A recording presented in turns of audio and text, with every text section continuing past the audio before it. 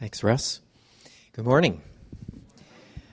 I think it was 20 years ago, my wife Lisa and I were living in Pullman, and we were getting ready to move to the Middle East. I was going to teach English, and a friend of ours from our church was standing in a pizza pipeline line, and she overheard somebody say, the United Arab Emirates, and her ears perked up, and she said, somebody from our church is going there. And said, somebody from our church lives there. And so they exchanged information, and she gave us Kevin and Teresa's contact information, the only people we knew on that side of the world. So we moved with our two little kids there, and sometime during that year we met Kevin and Teresa, and we joined the team that they were a part of, working with an international organization throughout the Arabian Peninsula, and they became like our family away from home, and we went through lots of good and challenging, difficult things together, and since that time they've been working in the Middle East, North Africa, and the Arabian Peninsula for 30 years now, stirring people up in different churches around the world to become aware of what God's doing in that part of the world, recruiting people, equipping people, and supporting people on the ground. And I think it's very much like the book of Acts in the sense that pushing the envelope, going further out, and being in contexts that are very different, sometimes dangerous for the people who are there, and fruitful as God works. So rather than listen to me, let's hear what Kevin has to say. Kevin.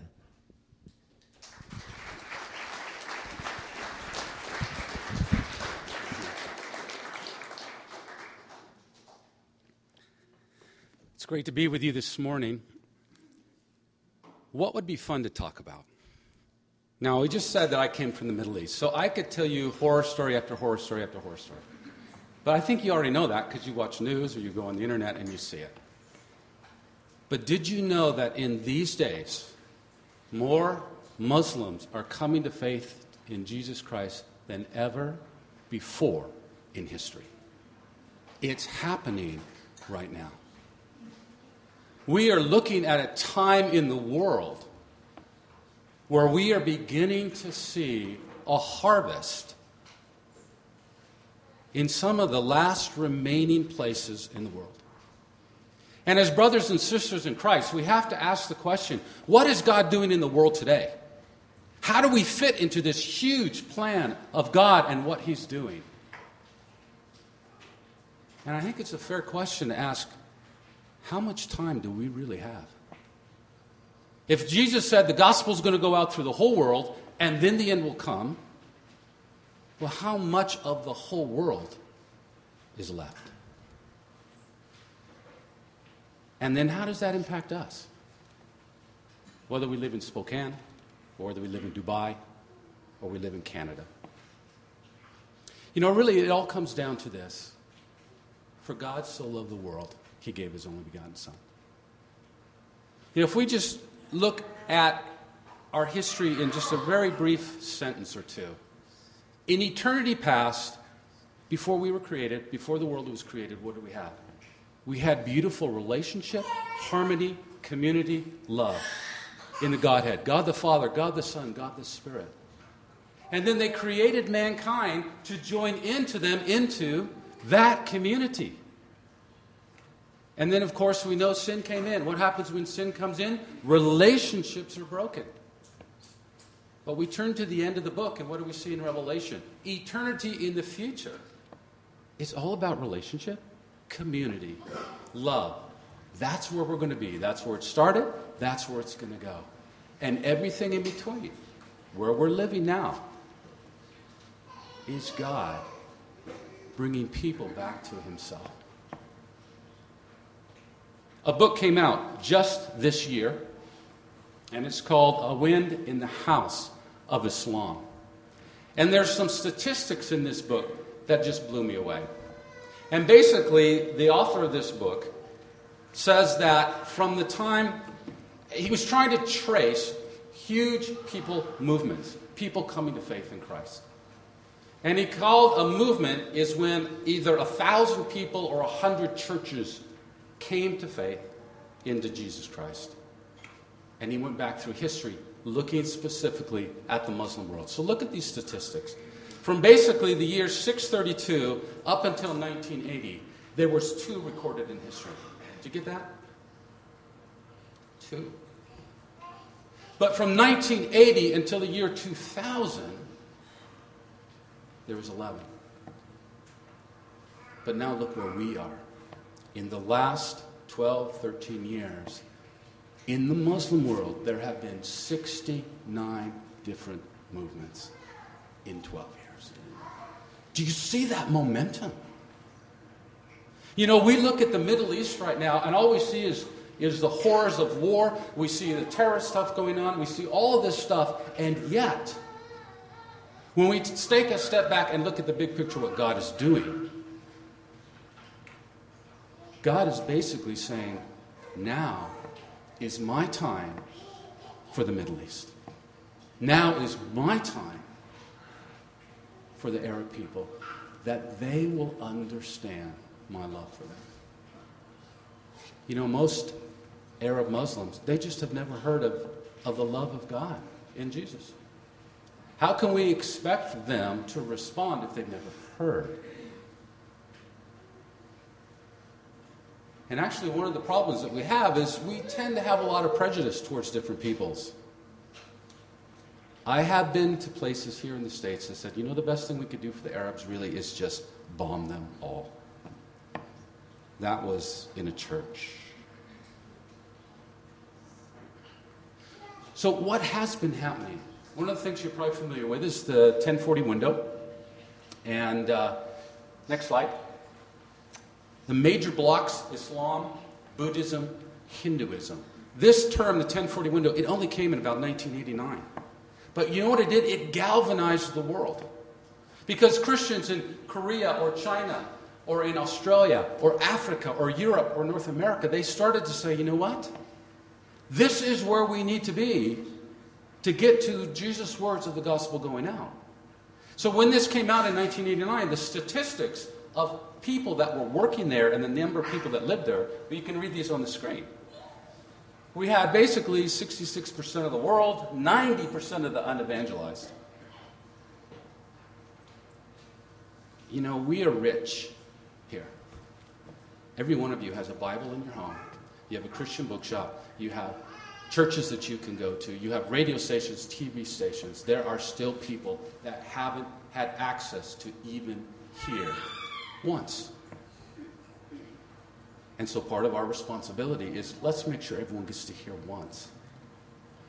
But when people began to look at that, 96% of the missionaries going to places that are very needy, but we haven't allocated a lot of missionaries to these places.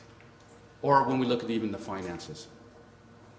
So there's been this unbalance that was exposed back in the 80s. And so people around the world have started to say, you know what? Let's give these people a chance. And probably the most important thing that happened is that Christians around the world started to pray for countries like Kuwait or Saudi Arabia or Libya or Egypt. What happens when God's people pray? God works. Well, let me just give you some stories of what is happening. The next one is just a map. If you look up there, we're going to look at a little bit of Algeria. Then we're going to move to the east to Egypt. We're going to go up to Syria a little bit, and then across the Arabian Peninsula to the Persian Gulf to Qatar. Just some stories. Let's start with Algeria. Here's a picture of a church in Algeria. You know, some of the churches in Algeria, if you don't come an hour before the service, you don't get a seat. You don't get a seat. Since 1980, over 120,000 Muslim Algerians have come to faith in Jesus Christ in just these last decades. And here is just a picture of some of them getting baptized. But one of the incredible things is just this last couple months ago, there was a gathering of 250 Algerians to do what? To have a missions conference. And they said, it's our responsibility to be reaching our people. And we need to be going into Tunisia and into Libya and into these other places. And they formed a missions association, the Algerian Missions Association. And during that meeting of 250 people, there's about 90 people that said, yeah, I want to be part of this. I want to go somewhere else, whether it's for a week or for a month. I want to see things happen. You see that movement that's going in countries where it hasn't happened for literally over 1,000 years. If we move across to Egypt, you've heard of all the uprisings in Egypt about how the Muslim Brotherhood came and they took over. And they can be scary. Muslim Brotherhood guys are pretty intense, long beards. But you know what? Inside, they're just like us. They want peace. They want joy. They want to know really who God is. They just don't know quite how to get there. And the only way that they do know is to go and be more fundamentalists. Right now it's Ramadan in the Muslim world. And about a year ago, during Ramadan in Egypt, Egyptian Christians went out on the streets. And they would go at the end of Ramadan when people are breaking their fast, and they would give a little cup of water and they would give some dates. That's a traditional way to break the fast.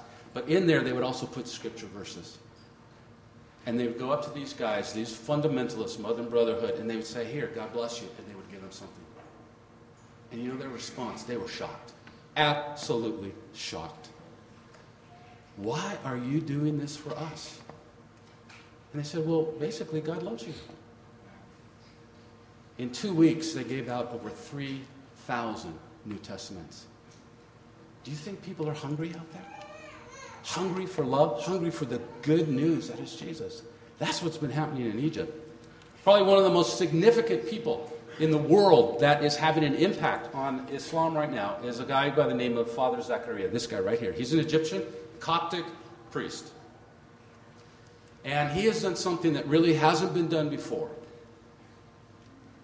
He's gone on television, satellite television, and he said, this is who Muhammad is, and this is who Jesus is. And he doesn't hold back anything.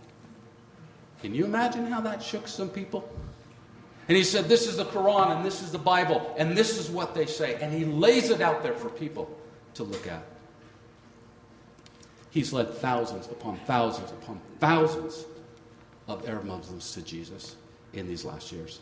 He has been so successful in what he's been doing that there was a price put on his head. $60 million. Think about it.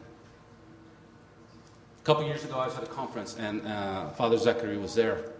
And so we're sitting down, and we're talking, and I had to ask him, what is it like to live every day, knowing when you get up in the morning that there's a price on your head of $60 million. All someone needs to do is take a shot at you. You know what he said? He said, Kevin, I've already died. He said, I died to Jesus a long time ago. And every day that Jesus gives me to live, I am going to walk a path, and that path will be determined by fruit of the Holy Spirit. And when God is ready for me, then he will take me. I've already died. I only live for Jesus. Well, if we move over to Syria, the horrendous situation where hundreds of thousands of Syrians had fled out of their country into Turkey, into Lebanon, into Jordan. And these are desperate people, taking nothing, many of them, but the clothes on their back. Many of them who've seen their families killed. And they're coming out. And the amazing thing is how the Christian Lebanese or the Christian Jordanians have opened their homes and even opened some of their churches to their Muslim enemies. And this has become so powerful. When a Muslim comes out and they have absolutely nothing and they go to the mosque and the mosque says, we can't help you. But if you just go down the road over here, there's a church, and they will help you. That is the love of Jesus. One pastor in Syria has been requesting 2,000 New Testaments. They can't get enough New Testaments in to be able to give out in this time of need. Many of the churches that have opened up their doors, they've tripled and quadrupled in the number of people in their church because so many Syrians have been coming to faith in Jesus Christ. One church in Lebanon has distributed 7,000 New Testaments, 12,000 DVDs, 500 Christian books, 4,000 children's Bible stories. Hungry people, desperate people. We're living in the midst of a horrible mess in the Middle East, but at the same time this mess is like this, the love of God is being poured out. And people are beginning to come to faith. Let me just read to you one story that was written by an Arab brother of what's happening on the ground. He said this: "Dear friends, we want to share with you great testimony." This isn't my bad English, okay? I'm just reading what he wrote. "Something started to happen. That people, we did not share the gospel with them. They just accepted Jesus through a revelation or through TV channels. And God arranged in amazing ways to get to know them. Every time I meet someone recently, I passed him to someone of the leaders to continue with him. Today, we baptized 4 people that we got to know 2 weeks ago. When I knew them, I was willing to pass them to someone to baptize them and disciple them. One woman in her 50s accepted Jesus. She was seeing dreams and visions.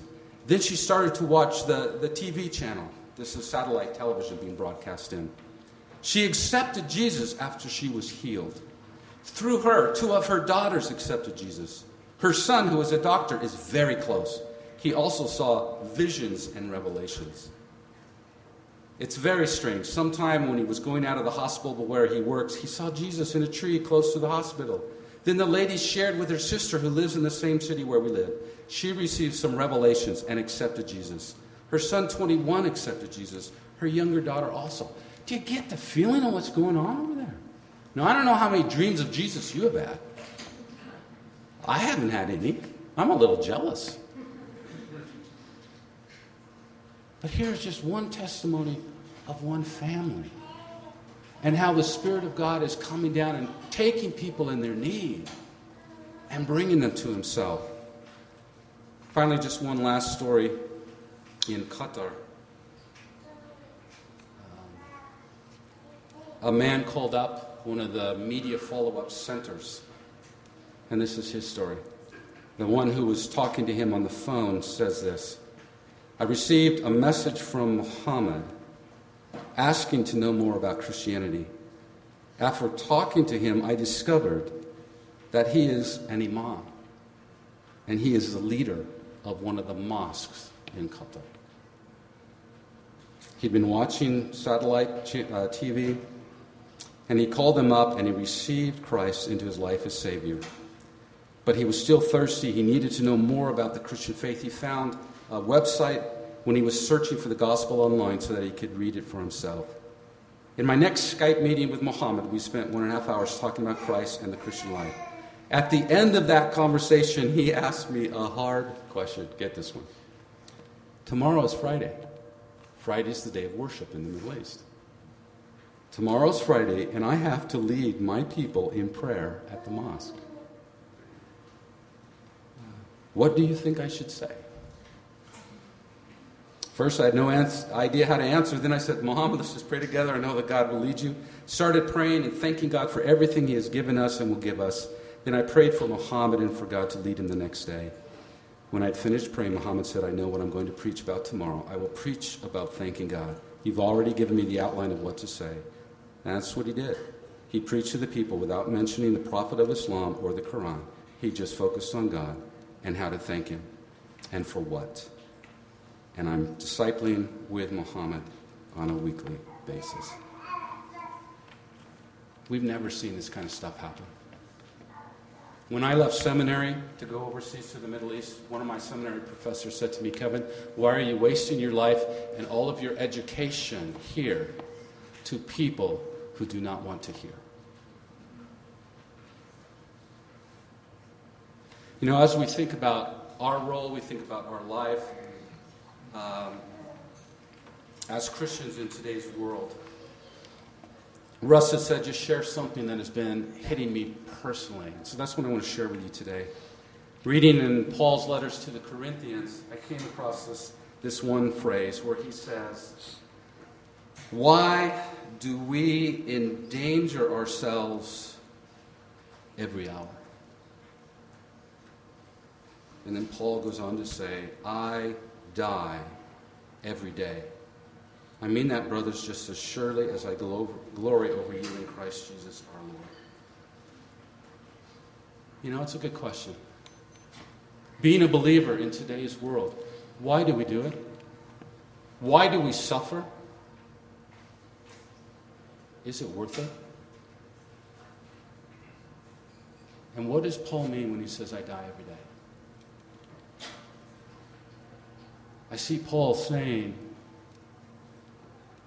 I give up my dreams, my life, my hope, whatever it is, for the sake of my relationship with God, for the sake of the people He wants me to minister to. And in doing that, I personally have to die every day. I have to say no to myself every day. Now, I don't know about you. I struggle with that. I don't want to die every day. I don't want to have to say no. Do you ever think about fasting? Fasting is a very simple way. You're going to do this? My body says, I'm hungry. And you say, no, I'm going to do this. Very simple example. You know, we look at Paul's life. Look at the things that Paul went through.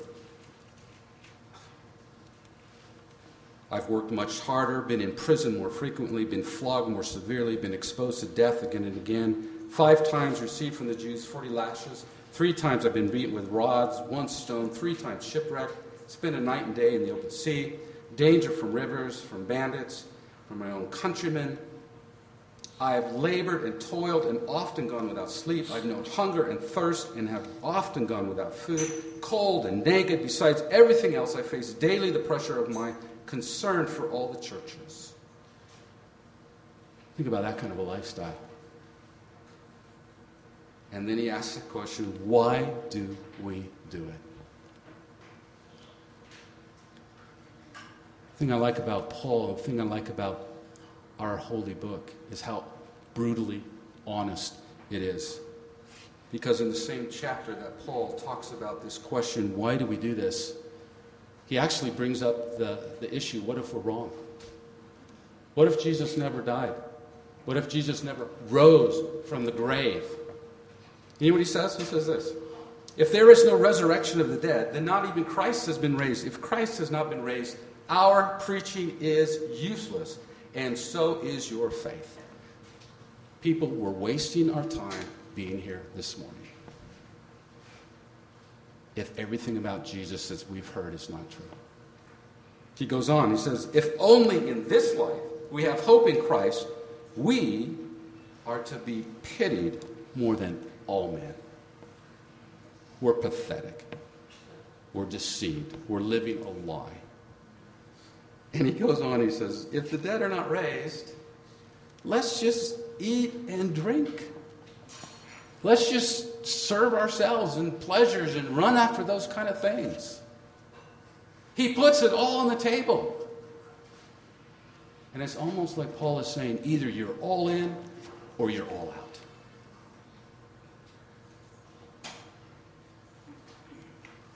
But Paul is all in. And what does that mean for us? What does it mean for us to be all in? What does it mean for us to be able to follow Christ 100%?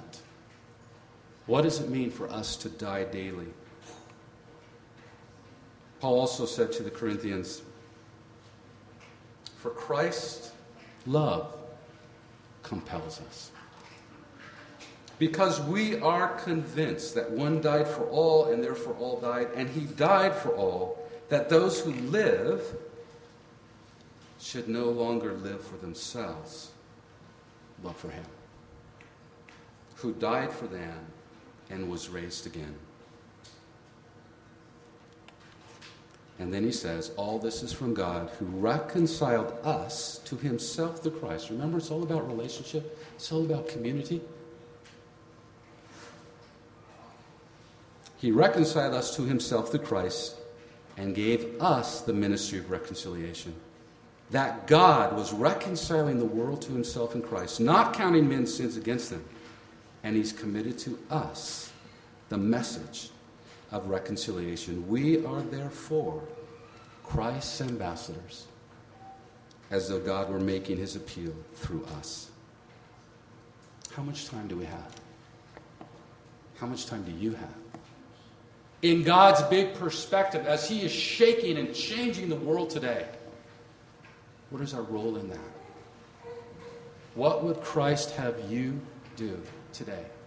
What would he have you do tomorrow? What ministry does he want to be blessing other people through in your life?